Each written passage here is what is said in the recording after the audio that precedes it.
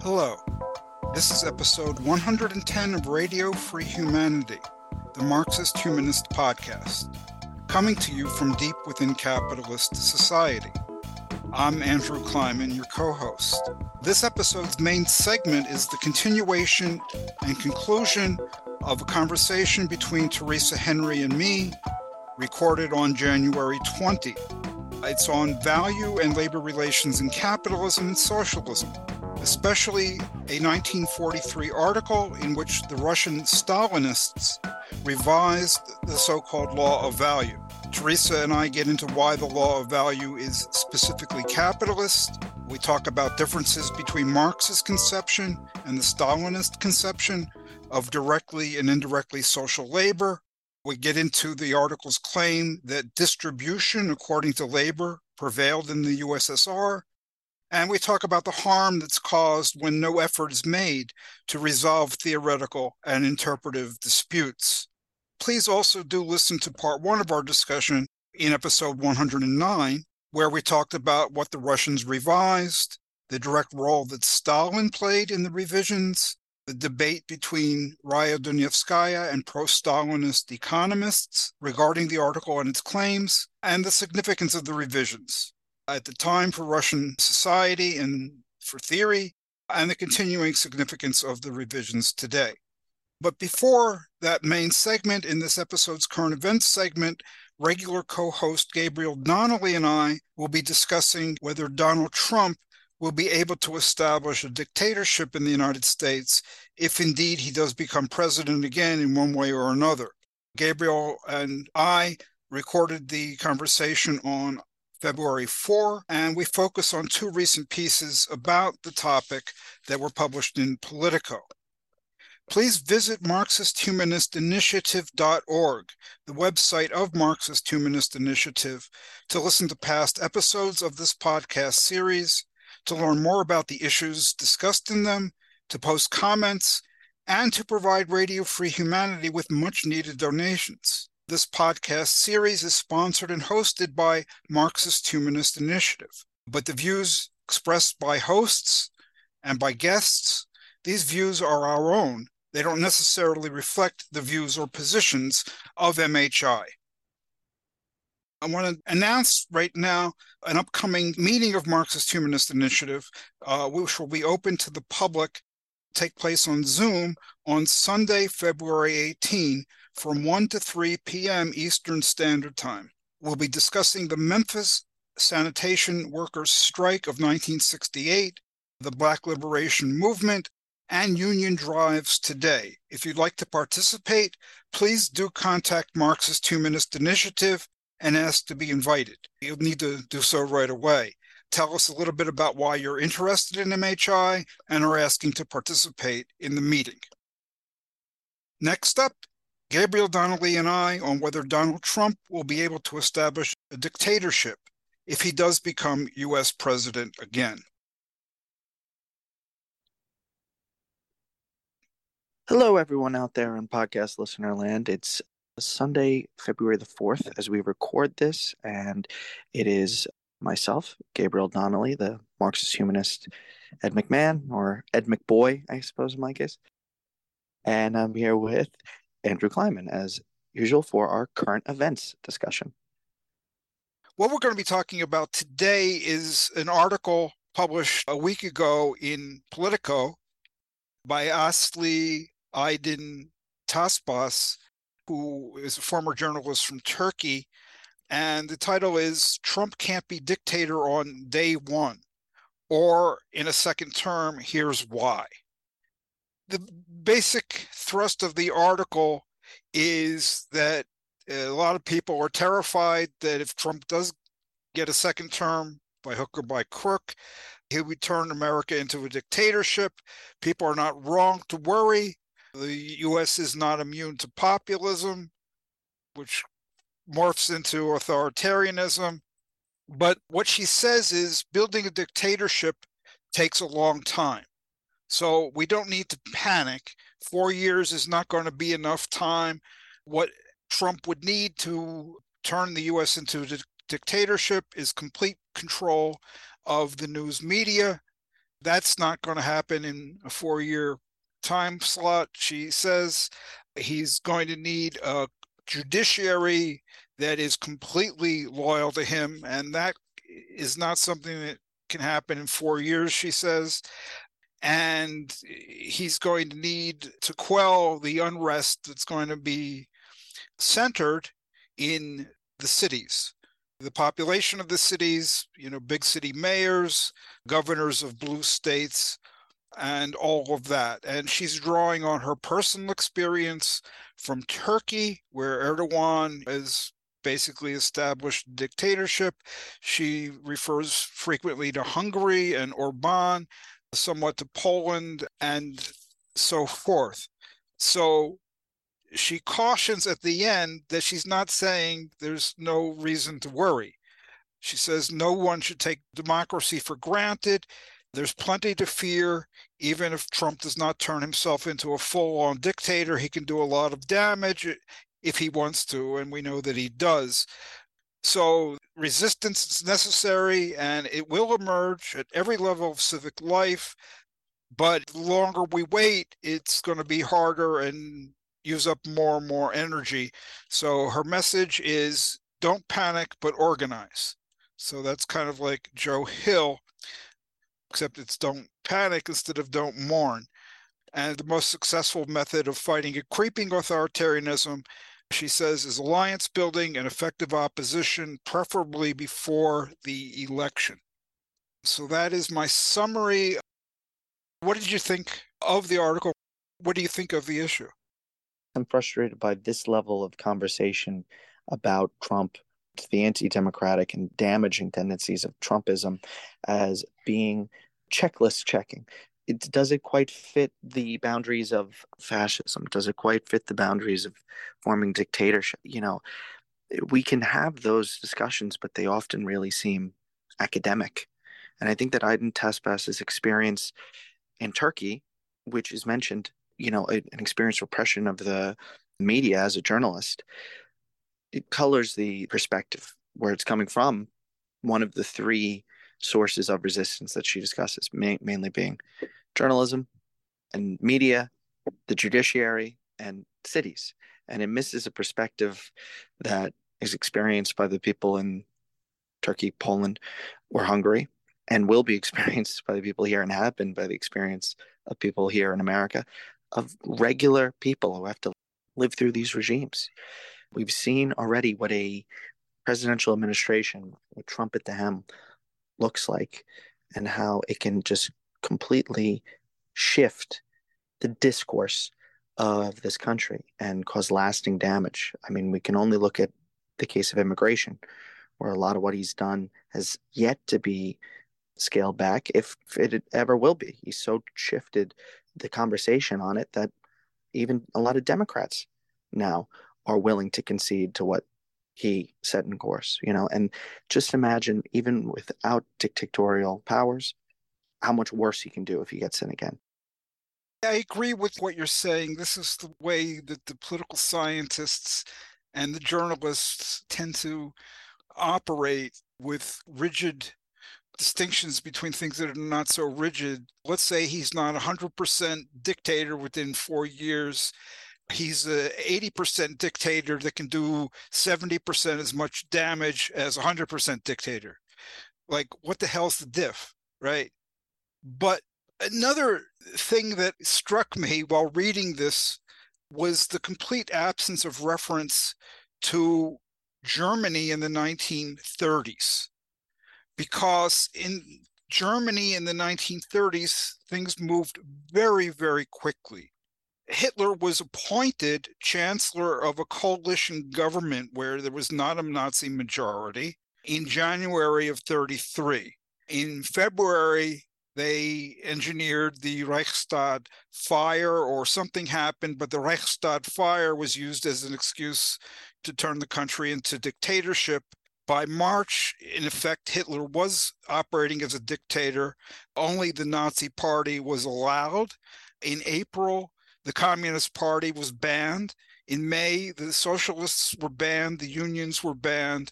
and the rest is unfortunately history. That's just recounting the period from January to May of 1933. Things can move very rapidly, and you could say, oh, there's this check and balance, and these people stand in the way. But that's just the experience of some countries recently, Turkey, Hungary, and so forth. Now, people will say, yeah, but the U.S. isn't Nazi Germany. Yes, the U.S. is not Nazi Germany. It's also not Hungary. It's also not Poland. It's not Turkey, and so forth. I have a lot of doubt about how much we can learn from history in terms of these are the parameters of what can happen, and nothing can happen outside that box.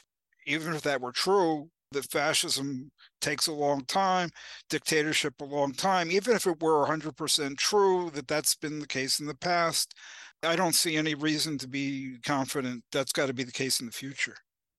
There was another thing that wasn't mentioned that struck me too, which was the Insurrection Act. Because we now know from a lot of court documents and the proceedings in Georgia and elsewhere that a big part of the Trump administration's plan to retain power after January 6th was to incite resistance on a city-based level or other sorts of resistance, and to use that as an excuse to hold on to power. That was the plan. And the article mentions the military coup in Turkey, which Erdogan used to secure executive power. And we know and we've seen already, Trump already tried to use situations of crisis incited by him to seize power through extraordinary means.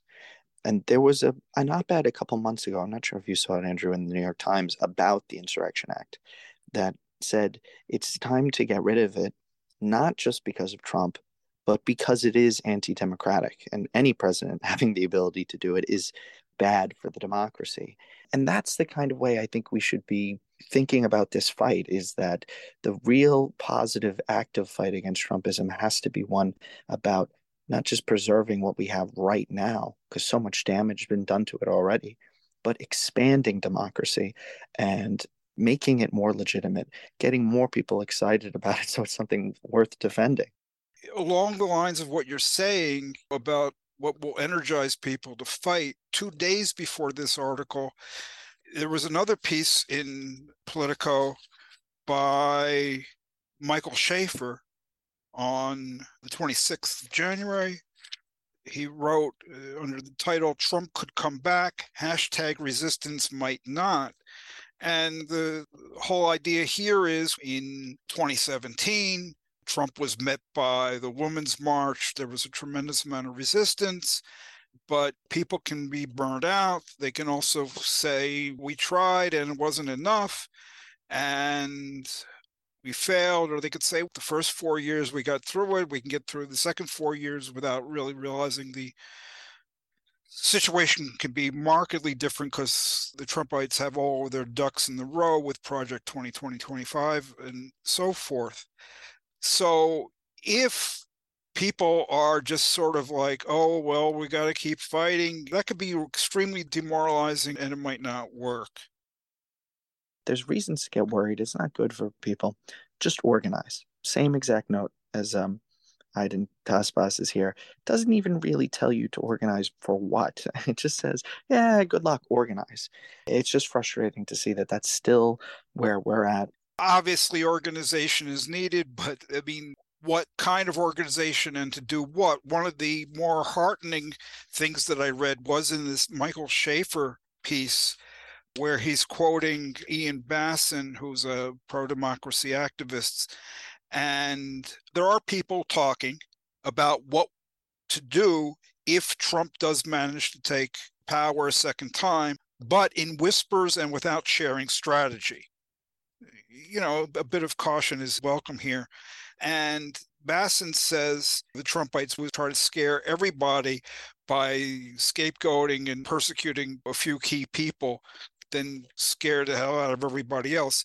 So it's crucial that those figures who are initially targeted not only survive that targeting, but personally thrive, that they're physically protected and secure, their livelihoods are protected, and that their families are protected. And ideally, the fact that they've been singled out and targeted causes people to rally to their side in defense. So I think that that's all good. We're getting just a bit of the strategy of some people, and that's good. The problem is still, this is the liberal lines of organizing, the limitations of the liberal mindset. Everything is still reactive. Everything is still defensive. What we've seen with Trump and the Trumpites again and again and again is they just keep pushing, so they don't get what they want here. They try it again there. They try something slightly different. What they need to do is suffer serious defeats, not just be held back from accomplishing harm. They need to be crushed, and we need to build a resistance that is motivated to crush them and to do away with this horror, this danger once and for all. There is, I think, among a good deal of the population, a will to really end this once and for all, but the liberals are not going to go there, and it's because there are people on the fence and they don't want to alienate this part of the population. You can't stop something like MAGA just by holding the line. No, you need a positive program and go forward. This episode's main segment will be coming up in just a few minutes, but first, a word from our sponsoring organization, Marxist Humanist Initiative. Here is the organizational secretary of MHI, Anne Jaclard, talking about who we are. This is Anne Jaclard from Marxist Humanist Initiative, or MHI. MHI aims to contribute to the transformation of this capitalist world by projecting, developing, and concretizing the philosophy of Karl Marx and its further development in the Marxist humanism articulated by Raya Dunayevskaya.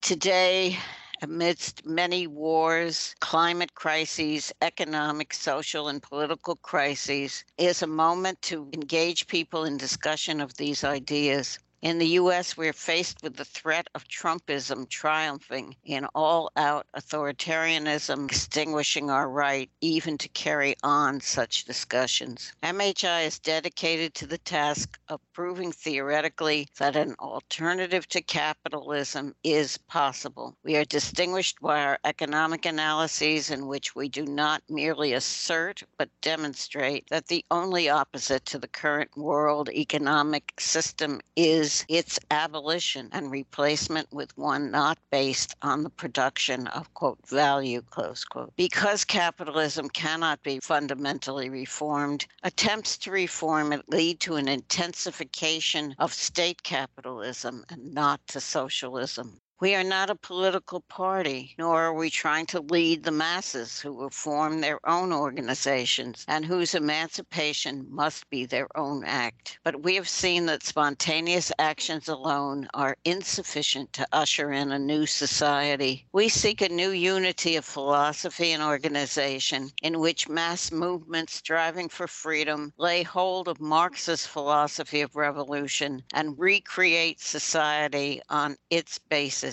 Our ideas and actions, as well as our structure and rules, are guided by the interests of working people and freedom movements of people of color, LGBTQ people, other minorities, women, youth, and all those around the world who are struggling for self-determination in order to freely develop their own human natures. We have no interests separate and apart from theirs. To this end, we open our website and podcast to the widest possible dialogue with people around the world.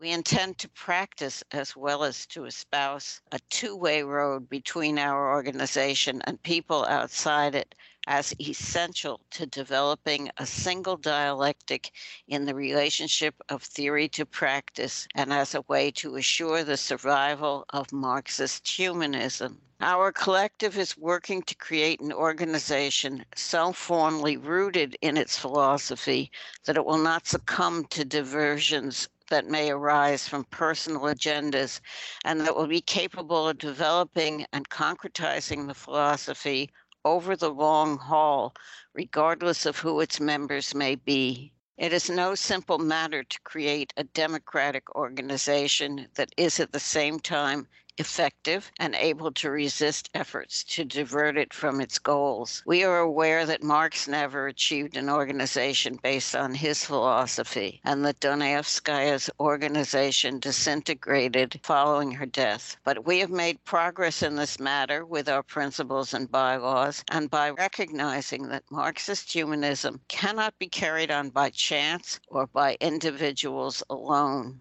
An organization is needed in order to test and prove ideas. We invite all of you to join us in this discussion and our initiative. That was Andrew Claude, the organizational secretary of Marxist Humanist Initiative, the organization that sponsors this podcast series, talking about who we are.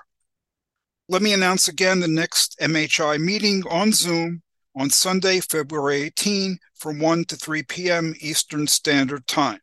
It's on the Memphis Sanitation Workers' Strike of 1968, the Black Liberation Movement, and Union Drives Today. If you'd like to participate, please contact Marxist Humanist Initiative, ask to be invited, and tell us a little bit about why you're interested in MHI.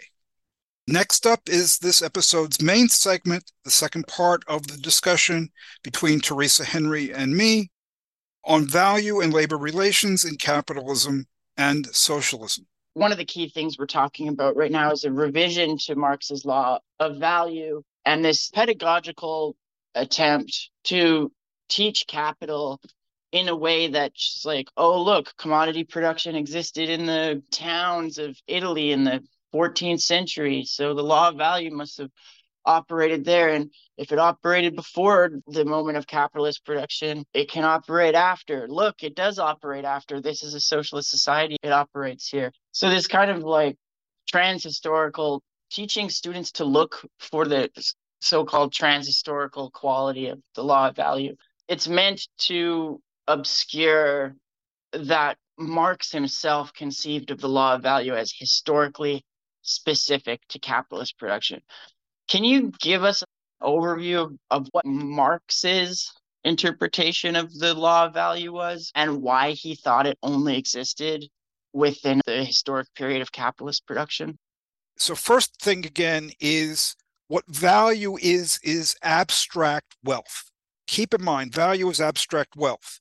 Now, if you look throughout history, that basically is very uncommon. If it exists at all, usually it doesn't. What's always existed are various different concrete forms of wealth. But there was originally no wealth in the abstract. You owned land, something concrete. You owned tools, something concrete. You owned your personal effects. Maybe you owned slaves, but not abstract wealth. So production then was production of concrete useful things or use values. The production of these useful things was not at the same time simultaneously the production of abstract wealth, production of value. But that's what it is today. You produce a car, but you're also producing value. You mine a diamond, the diamond's valuable, you're mining value, essentially. That's new historically. Even when there was like some exchange of useful things, and even when there's money, and money is clearly abstract wealth, you got $1,000 in your savings account, that's not a concrete useful thing. It's valuable, but it's not a concrete useful thing. So prior to capitalism, you had some exchange of useful things, you had money in some cases, but you didn't have useful things that were also abstract wealth being produced. The things that were exchanged were just like what you had left over. You produced and you had more after providing for your own needs, your family's needs, whatever. So exchanges were of like these surpluses, or exchanges took place for ceremonial reasons or whatever. So things were produced, some of them were exchanged, but they weren't produced for the purpose of being exchanged. They were produced for the purpose of use. You mentioned purpose before. That's all important here.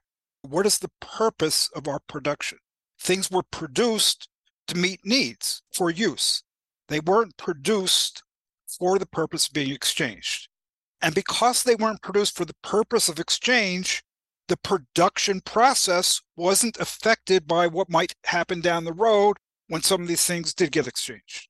and in particular, the rates at which the things exchange or the prices. That didn't affect production.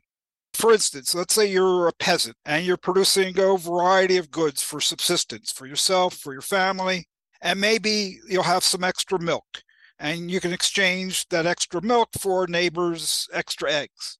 There's going to be a rate of exchange of milk for eggs, but that rate of exchange isn't going to affect your production, which has already taken place. It's not going to affect how you milk cows. You're not going to give up milking cows because the rate of exchange is too low. You don't get enough eggs. You're not going to stop milking cows because no neighbor of yours wants your leftover milk. So you could say the milk has a certain value in exchange, but there's no law regulating what that value is. I mean, it all depends on how much milk you've got and how many eggs the neighbor has, or certain ceremonial rituals and practices and so forth. Okay, what eventually happened in Europe was that a greater and greater share of products were being exchanged. And then in England, you've got the enclosures, the primitive accumulation, so-called. You had independent yeomen, peasants, they were driven off the land. And so you didn't have subsistence farming anymore. Even basic foods now had to be acquired in exchange in the market. And since these ex-peasants were driven off the land, they couldn't provide for themselves any longer. They had to exchange even their own ability to work, labor power. Their labor power became a commodity, and they had to buy food in the market. And so Marx says, put your finger on that. That's the moment where capitalist production begins. That's the new epoch of history, when labor power itself becomes a commodity, when people have to sell their ability to work because they've got no way of producing on their own. So what you've got now, and this is now capitalist production, is the great bulk of useful things are being produced for the purpose of being exchanged. And because that's the purpose, the value that these things are going to have in exchange becomes all important. And it does greatly affect production now, how production gets organized, what gets produced, and so on. In particular, businesses now have to produce with utmost efficiency. The goods they sell have a certain price in the market. They don't control that. And to turn a profit, businesses then have to keep their production costs below that price. Otherwise, they don't get any profit. But to keep the production costs below that market-determined price, that requires efficiency. So now there is a law that regulates what the value of a thing is. And it's a law based on efficiency. And the law is that only labor that's socially necessary of average efficiency adds to a thing's value. You work, but you do more labor than what's necessary on average in society, work longer than is needed to actually produce the thing. On average, that additional labor doesn't create additional value. That's the law. So that's why the law of value does not operate prior to capitalism, but only in capitalism. But what about after capitalism? Here again, we got to go back to what the concepts are, what Marx meant by socialism and communism, both the lower phase and the higher phase of communism. What he meant by this is a society in which production is communal, the means of production, tools, equipment, supplies, the means of production are collectively owned and controlled. There's a society without social classes, and labor is directly social. It doesn't have to create value in order to qualify as a contribution to society. So obviously, there's no law of value that regulates production in this case because there's no value at all. And people will once again be producing just concrete, useful things for needs for themselves and for others. Only now the others are not just their immediate family or whatever. Now it's the members of society as a whole for whom people be producing. That's very helpful. I want to see if I can wrap my head around all of that. So you're saying before capitalist production, people produced things they needed. Maybe there was some excess. Those excess things would be traded for other things in the community that were produced. You used the example of milk and eggs. Here, there's no law regulating that exchange because the things themselves aren't produced for the purpose of being exchanged. So when the peasant goes out to collect the eggs in the chicken coop or to milk the cow, he's not going, I got to get 12 eggs out of the coop today. I got to get 4 liters of milk out of the cows today because that's what I need to exchange for X, Y, and Z. He's going to the cow or to the chicken to get things for himself and his family to eat. If there's leftovers, they're exchanged. There's nothing other than the fact that they're leftovers guiding that exchange. There's no consistent principle stating these things will be exchanged for this reason. And then the other part, even more important than reason, is the amounts. How much of this for how much of that? There's no law regulating that. So the law of value regulates purpose of production and exchange, but also the value of the amounts that can be exchanged for each other. The rates at which they exchange, how much milk you give up to get a certain number of eggs, or how much milk you give up to get $10 in return. The prices, in other words. Right. And then when labor power itself becomes a commodity, the law of value stipulates that labor that goes over what it takes on average to produce something doesn't add value. If one firm is producing slower than the other firm, that labor time that goes over what an average time it takes to produce a commodity doesn't mean that there's more value in that product. There's not more value in the product because it's gone over the socially necessary labor time. Well, yeah, but it's not a stipulation. It's not just some arbitrary point of theory. It's a way of summarizing and understanding the structure of the actual social relation. And the actual social relation is, again, there's a price in the market. Let's say producing linen and produce a bolt of linen. That bolt of linen has a certain price in the market. And that bolt of linen requires, on average, X amount of labor to produce it. And you're working with outmoded equipment, or you got workers who are ill-trained or old or whatever. You have produced this bolt of linen, but on average, it only requires X amount of labor. You have produced it with X plus Y plus Z, or we say Z here. Does that extra labor create extra value? No. You can't raise the price of your product above the market price just because you got bad equipment and slow workers and whatever. No, it's got a market price. So all of that extra labor is just a waste. It's not value creating.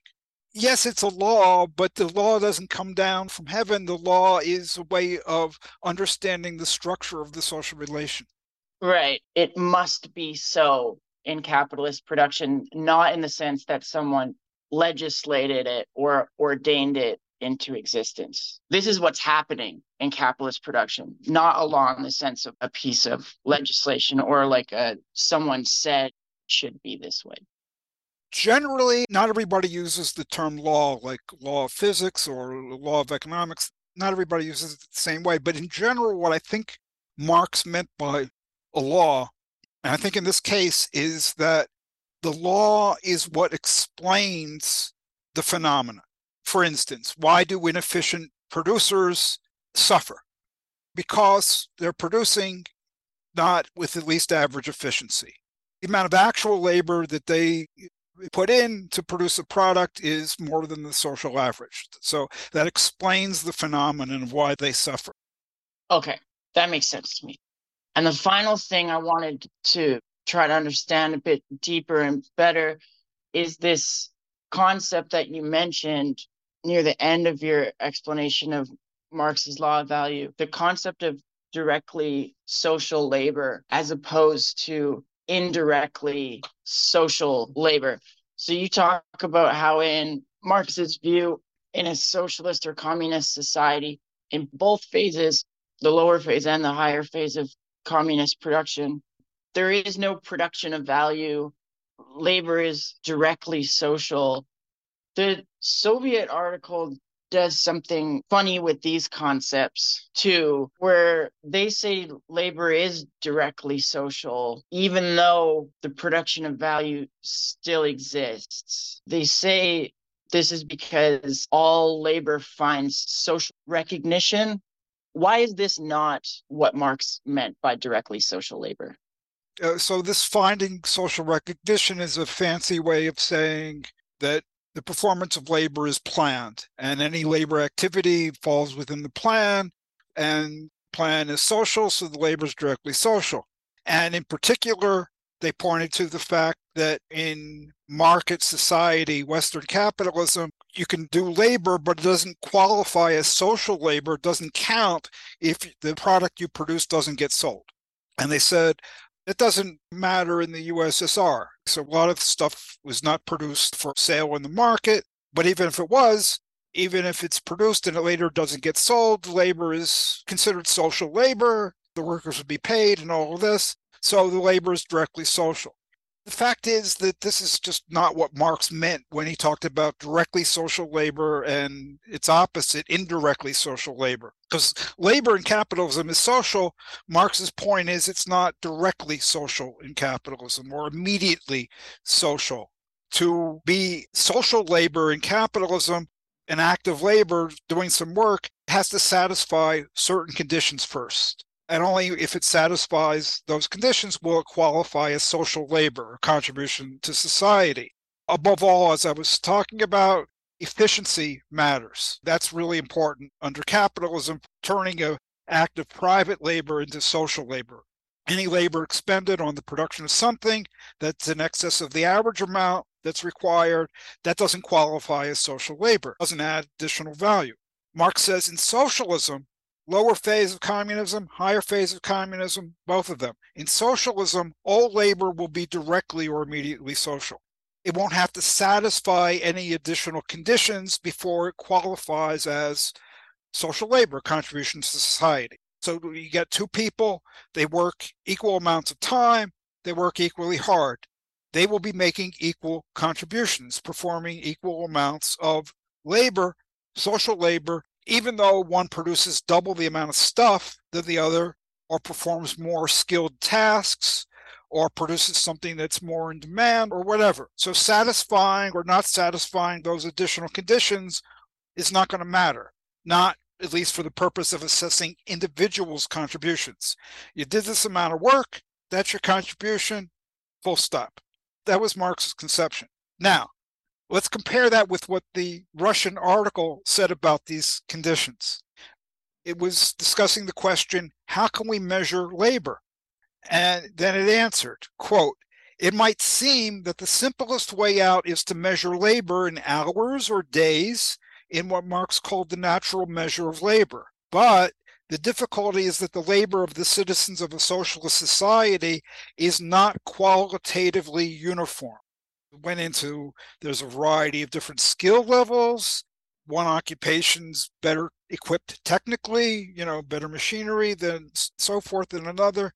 So, quote, the hour or day of work of one worker is not equal to the hour or day of another. As a result of this, the measure of labor in a socialist society can be calculated only on the basis of the law of value. The calculation and comparison of the various kinds of labor are not realized directly by means of the natural measure of labor, labor time, but indirectly by means of counting and comparison of the products of labor of commodities. Close quote. Think about that. Calculation of labor is not realized directly in terms of the amount of labor time, but indirectly on the basis of value. What's being said here is one worker's labor hour is not equal to another's, and because of that, an hour of labor does not directly qualify as an hour of social labor. The amount of social labor that a worker performs instead depends on the quantity of the products that they produce and the value of the products that they produce. So value here is the intermediary that turns an hour of actual labor into some amount of social labor. So what the Russians are saying in this article is that labor was not directly social in the sense that Marx used the term. You do an hour of work, it doesn't count as an hour of social labor. Other things have to be satisfied. This doctrine of the Russians also has really important implications for income distribution. The Russians say that in the USSR and in socialism, the initial phase of communism, there's distribution according to labor. This is the point we talked about that Leo Rogan endorsed what they said. We got distribution according to labor in Russia. This is a feature of socialism, but it's really an Orwellian concept of labor. You receive in accordance with how much labor you do, but how much labor you do isn't just a matter of how much time you work and how hard you work. All labor is equal, but some labor is more equal than others. That's why this is Orwellian, right? Let me quote again. This is a direct quote. The hour or day of work of one worker is not equal to the hour or day of another. So, as Dunevskaya notes in her commentary, distribution according to labor, what it really means here is distribution according to value. So if you work with more advanced technology, you create more value, and therefore you do supposedly more labor. If you work in a skilled job, you create more value. So therefore, supposedly you've done more labor. If you're part of the thin layer at the top, the intelligentsia, well, your contribution is especially valuable, right? So you've done more labor. This is just 1984. This is just newspeak. Marx's understanding of income distribution in socialism, the initial phase of communism, was just completely different from this. He says, you got two people, they do the same amount of actual work, they work equally long and hard, they'll be entitled to the same amount of income from work. Amounts of value that they create won't matter. They won't be creating value at all. Abstract wealth value is not going to exist at all in the lower phase or the higher phase of communism. The amount of products that different individuals produce won't matter. Their contribution to society is going to be assessed on the basis of how much actual work they do, and only that. And then the higher phase of communist society, the link between what somebody contributes and what they receive, that will finally be broken if we ever get there. People will contribute according to their ability, receive in accordance with their needs. Okay, that wasn't remotely similar to what was taking place in Russia, but the Russian article didn't claim that that was taking place. The point is that the article and the Stalinists in general said that the USSR had achieved socialism, the lower phase of communist society. Marx's conception of what qualified as social labor in the lower phase and his conception of distribution in the lower phase, that was also not remotely similar to what was taking place in Russia. So for Marx, directly social labor means, for example, 1 hour of labor time equals 1 hour of labor time. And in the Soviet article, they're saying directly social labor is 1 hour of labor time equals some amount of value depending on how important your job is, how skilled you are at it, how long it takes, et cetera, et cetera, et cetera. And then that value is then equal to some quantity of labor. The mediation is still value, where there is no such mediation in Marx's concept of directly social labor. So absolutely, yeah. So you work for an hour because of the value and the amount of what you produce. That's 7 hours social labor. Somebody else works for an hour, same intensity, but because of the value and the amount that they produce, it's 15 minutes of social labor. So all labor is equal, but some labor is more equal than others. It's just right out of Animal Farm. So as a cook, maybe my 1 hour of labor is 15 minutes, but as a professor of economics, 1 hour of your labor is 1 hour. Yeah. And Comrade Stalin and Comrade Molotov, and they do a lot of very valuable social labor. So they do a lot of labor. Right. Yeah, I mean, it's that distribution according to labor, sure. Yeah. So just finally on this, when they say distribution according to labor, Dunevskaya says this really means distribution according to value, because the labor in question, when we say distribution of labor, is not that concrete labor, that 1 hour of labor time. It's the labor that is a result of this mediation of value. It's not distribution to exactly the amount of work you did. It's distribution to how much that work is worth given all these other factors. Is that correct? Absolutely. So that's why it's distribution according to value. It's about how much things are worth. What they call labor is not labor at all. If you work an hour and I work an hour at equal intensity, we both do the same amount of labor. End of story. You haven't done 7 hours of labor. I haven't done 15 minutes of labor. We both done an hour of labor. They're just calling labor what's not labor. And what's labor, they're calling not labor. They're saying how much value you create determines how much work you've done or how much labor you perform. It's nuts. It reflects the relations of capitalism in general. We could get into that and how it does that. The fact of the matter is really dealing in newspeak here. Labor is value, value is labor, war is peace, etc. Yeah, freedom is slavery, ignorance is strength. Look around you, use your heads. There's no such thing as misinterpretation. We've always been at war with Eurasia. All right, this is a sneaky trick that they're doing. They've changed the meaning of socialism. They've changed the meaning. They've revised the law of value. They've changed the meaning of directly social labor.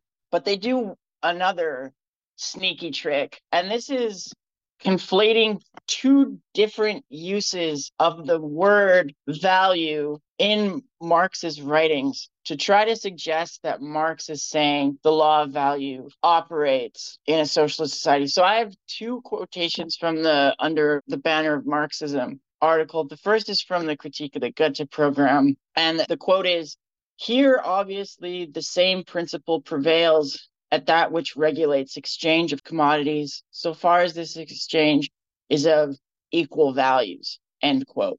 And the second quote is from Capital Volume 3, and it reads, "In the second place, after the abolition of capitalist production, but with social production still in vogue, the determination of value continues to prevail in such a way that the regulation of labor time and the distribution of labor amongst the various groups of production, also the keeping of accounts in connection with this, becomes more essential than ever," end quote. I can see how someone would read these quotes and come to the conclusion, it does kind of seem like Marx is saying that there's still value in a socialist society. But Dunayevskaya says in her response to the pro-Soviet economist, not who wrote the original article, but that responded to her translation, she says to them in her rejoinder that Marx is using the word value here, not in the sense as he's referring to the law of value, the concept of value or surplus value, but she says in the general or descriptive sense.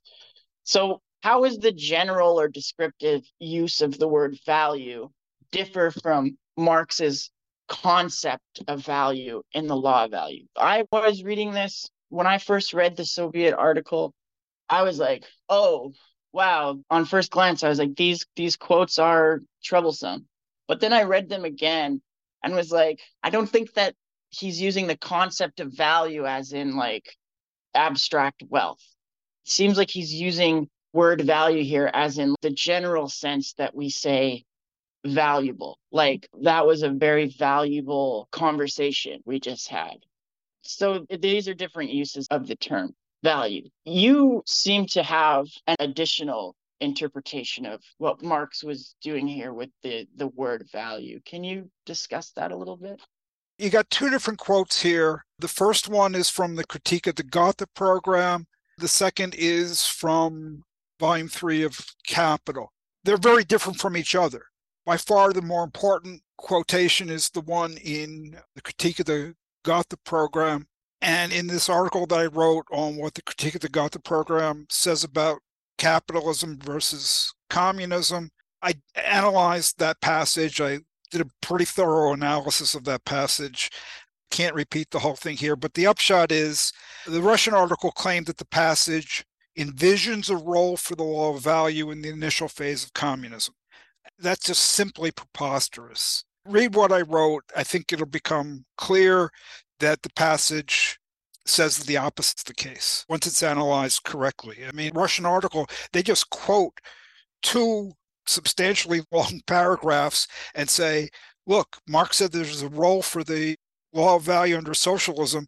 no analysis of the content of the paragraphs. I read those paragraphs, I analyze them, I study them very carefully. They don't say that at all. Okay, but let's get to this other quote from Volume 3 of Capital. Dunyaskaya says it's using the term determination of value in a general or descriptive sense. What she means is he's just referring to evaluation, assessing the value of something. Let me give you another example. Somebody might say, okay, we want citizens to be more informed and engaged, so we should determine the value of civics classes that we conduct. Determining the value of the civics classes doesn't have anything to do with what determination of value means in economics. So that's how she interpreted it. That's not implausible, but I'm not sure at all that that's what Marx intended. Another plausible interpretation is that this was just a slip of the pen. Marx may have not determination of value, but determination of time. The reason I say this is in the Grundrisse, which Marx wrote in 1857-58, there's a very similar passage to this.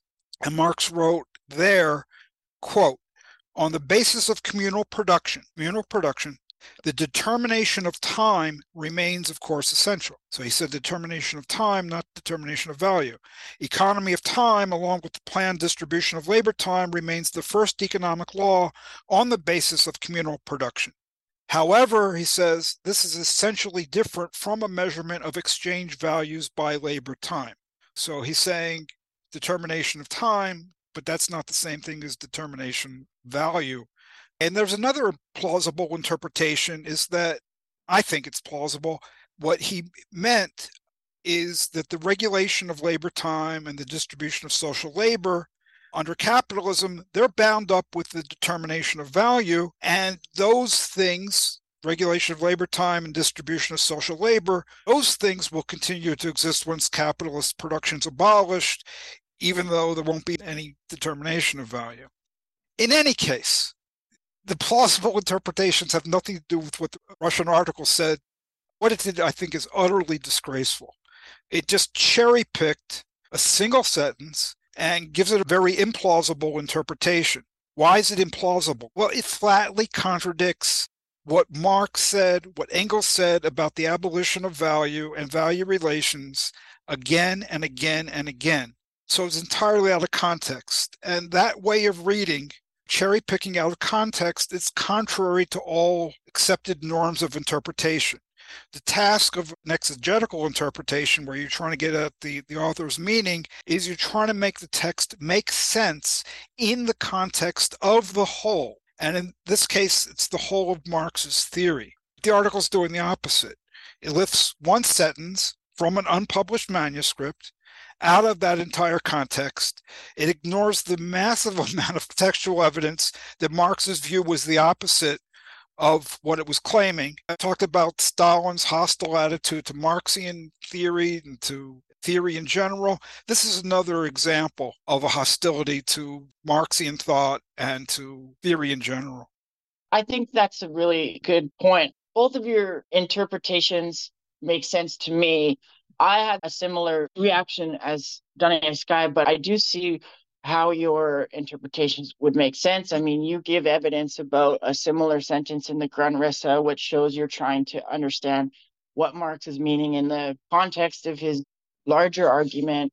And if you reread the quote from Capital Volume 3 with determination of time instead of the determination of value, it seems like he's talking about, we'll have to calculate labor time, because that will be the measure of distribution. One hour will equal 1 hour, and we'll need to. Yeah, not only distribution, but also the allocation of labor in society. It's like, well, we want this, we want that. This takes so much labor, that takes so much labor. And we need to not put too much labor over here and too little over there. This economizing on time will continue to be important, but that has nothing to do with, value. Not as such. And the final point you made about this disgraceful anti-philosophical, anti-theoretical added to Marx, you single out Stalin and the Stalinists as having a hostility to Marxist theory and to theory in general. But again, just like when we were talking about Stalin's comments to the economists and not having to consult Marx when you're doing Marxist theory attack more than a hint of this hostility to theory in general in the contemporary left, where people are willing or striving to go against norms of interpretation, who think that exegetical interpretation is not necessary or desirable. It leads to just like proliferation of implausible interpretations, and people don't seem to care whether the interpretations are plausible or not. If they work and if they sound good, that's the standard. The truth content is no longer the standard. It's how they look and how they feel, and if they satisfy the goals that were set out before the theory was developed. Or even, this will help me in my career. I'll have something to say, something that's new. Nobody wants to read. Nobody wants to publish what's already been said, even though it's right. It's not popular. All kinds of evil motives. Or we have to preserve debate. We can't ever resolve any controversy because then we would not be preserving debate. What would historical materialism then be publishing if it didn't drag on controversies more and more and more, so nothing ever gets settled, so everybody can come up with their new twist and so forth and make their career on that basis? Big publishing company, Brill, want to publish, and they want to publish slop, and libraries are going to take this journal. Who's being hurt? That's just the way things are, right? So it's a very bad situation. I especially think our goal is to preserve debate rather than resolve contradictions and controversies. Harmful. I think especially harmful for people who are trying to enter the Marxist left that don't have academic training, who maybe come out of grassroots activist circles, who are dissatisfied with what they've seen there, and they're looking for bigger ideas, more total universal ideas. And then they find Marxism, but what they find is 1 million different Marxisms and no sense whatsoever to this number will reduce down to a couple or one definitive interpretation. And this is just incredibly disorienting. Like, I'm someone who has been reading Marxist theory my entire adult life and in my teenage years. I'm not new to it. I'm no master, but I'm not new to it. And I still find it incredibly disorienting, where you read something and then you can go on to the next website, or maybe you don't even have to go to the next website. You can go on Jacobin and you can read an article that says one thing, and then you can read the next article that says the exact opposite thing, and there's no sense of a result to this controversy. Or, for example, I read this Canadian publication where there was a debate between two people that called themselves socialist humanists about Ukraine, and they had opposing viewpoints, but nothing was resolved at the end. There was this one guy had one point, the other guy had another set of points. They disagreed with each other. They both went their separate ways. The publication didn't write any editorial comment or anything saying that these points were resolved. It's just argument, and then nothing changes. And then there's just more interpretations, more disagreements, more debate. I think it's super disorienting for people who want to try to get a sense of Marxist theory and try to get a sense of how it relates to their lives and the movements they're involved in, and people who are looking for truth. It's terrible. I want to clarify, because this is another matter where people are, our enemies are going to twist what we say, even if we're very careful, but all we can do is be maximally careful. The problem is not that there are a variety of views published. I think it's perfectly fine, good that you've got publication that has different perspectives, even opposing points of view, and it publishes them, and they can call themselves socialist humanists, they can call themselves whatever. The point is that these opposites just sit there in a kind of peaceful coexistence. Differences don't get resolved. That is the problem, is differences don't get resolved. There's not even an effort to resolve them. As the years go by, this piles up. The problem gets worse and worse and worse. You get more interpretations, more theories, more and more unresolved differences. In a situation like this, there cannot be progress. Why not? This is something that Thomas Kuhn, the famous philosopher of science, emphasized in his famous book, The Structure of Scientific Revolutions. In a situation like this, where these differences don't get resolved, you're preventing progress. Why? Well, another thing he emphasized is this is self-evident. Once you think about it a second, it's obvious that this is preventing progress. In a scholarly community, whether you think of Marxian scholarship or physics or chemistry, whatever it might be, in a scholarly community, progress it simply is the resolution of controversy. Determine that some claims, some ideas should be rejected. They're false, they're not properly formulated, they're consistent with other things, so forth. Rejecting them, that is progress, that is moving forward. Physics, you had Aristotle's theory of motion. That eventually got rejected after 1,000 years. That was progress. Several hundred years after that, Newton's theory of motion got rejected. More progress. On the other hand, you've got a scholarly community. It isn't testing claims and ideas to the point where it discards those that prove to be false or whatever. That lack of resolution, that simply is the absence of progress. And I don't think everything has to be resolved one way or another. If you think chocolate ice cream is best, think vanilla is best, somebody else thinks strawberry is best, there's no problem there. Why? Because there's no contradiction between these things. It's entirely possible that for you, chocolate's best. For me, vanilla's best. For somebody else, strawberry. There's a lot of things that aren't like that. Aristotle's, Newton's, Einstein's theories of motion, they can't all be correct. They do contradict one another.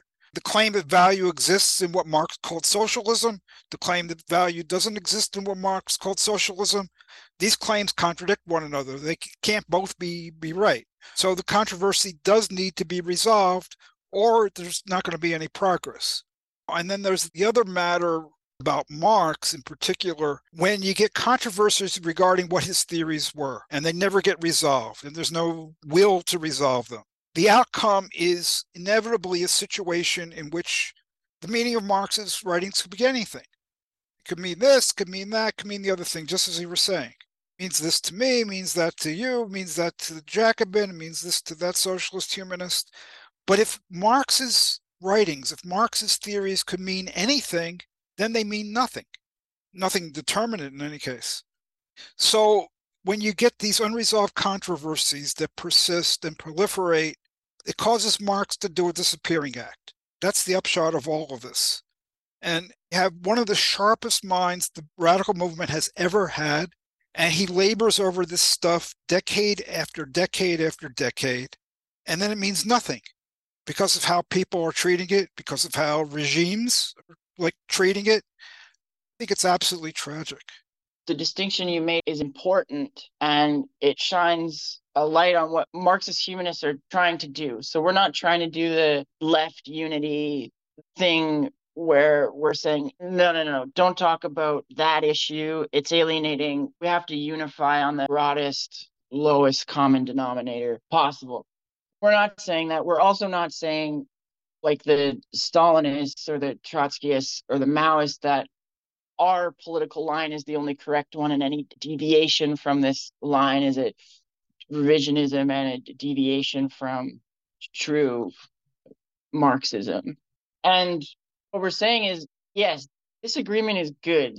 Theory can't develop without criticism, without the checking of ideas, without the discussion of ideas, without disagreements, frankly. But the point of disagreeing with someone should be towards finding the truth of the matter and resolving the contradiction or the controversy around the subject. So the disagreement is not a virtue in and of itself.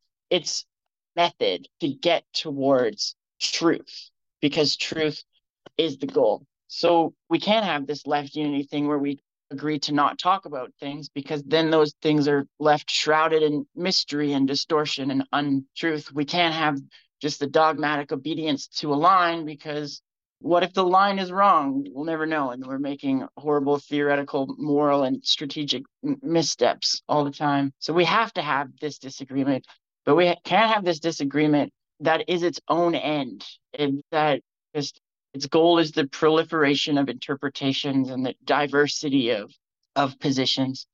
The end has to be truth, comprehension of the situation, concrete theory that can inform our attempts to transform society.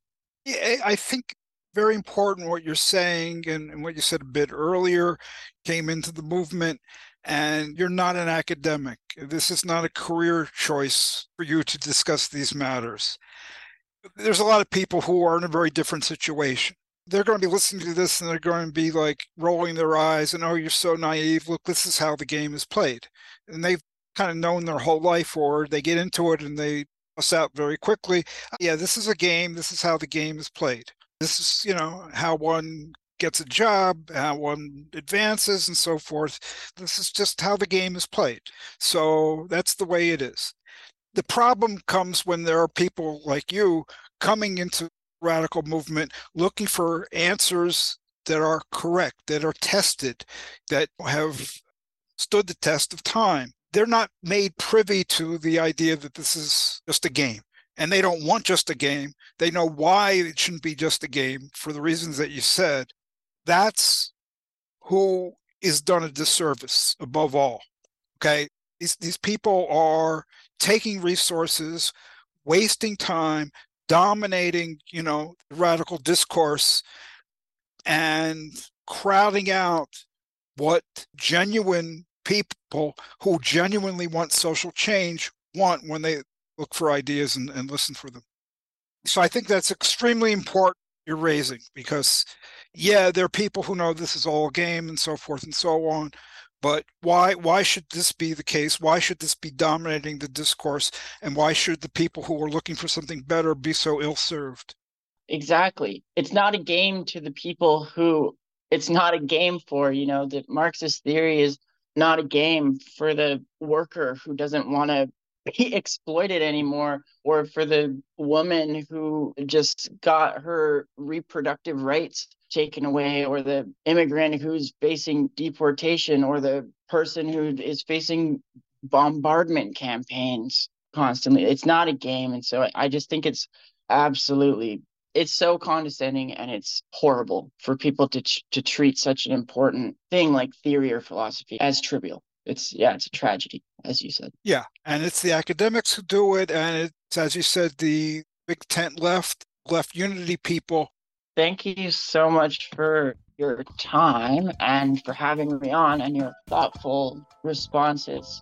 Well, thank you so much for your contributions. Your input was very helpful. Even when you were just agreeing with me, you were saying things your way. And I think it's helpful to people to hear the ideas stated one way and then the same ideas stated a different way. This has been episode 110 of Radio Free Humanity, the Marxist Humanist podcast from deep within capitalist society. Thanks for listening.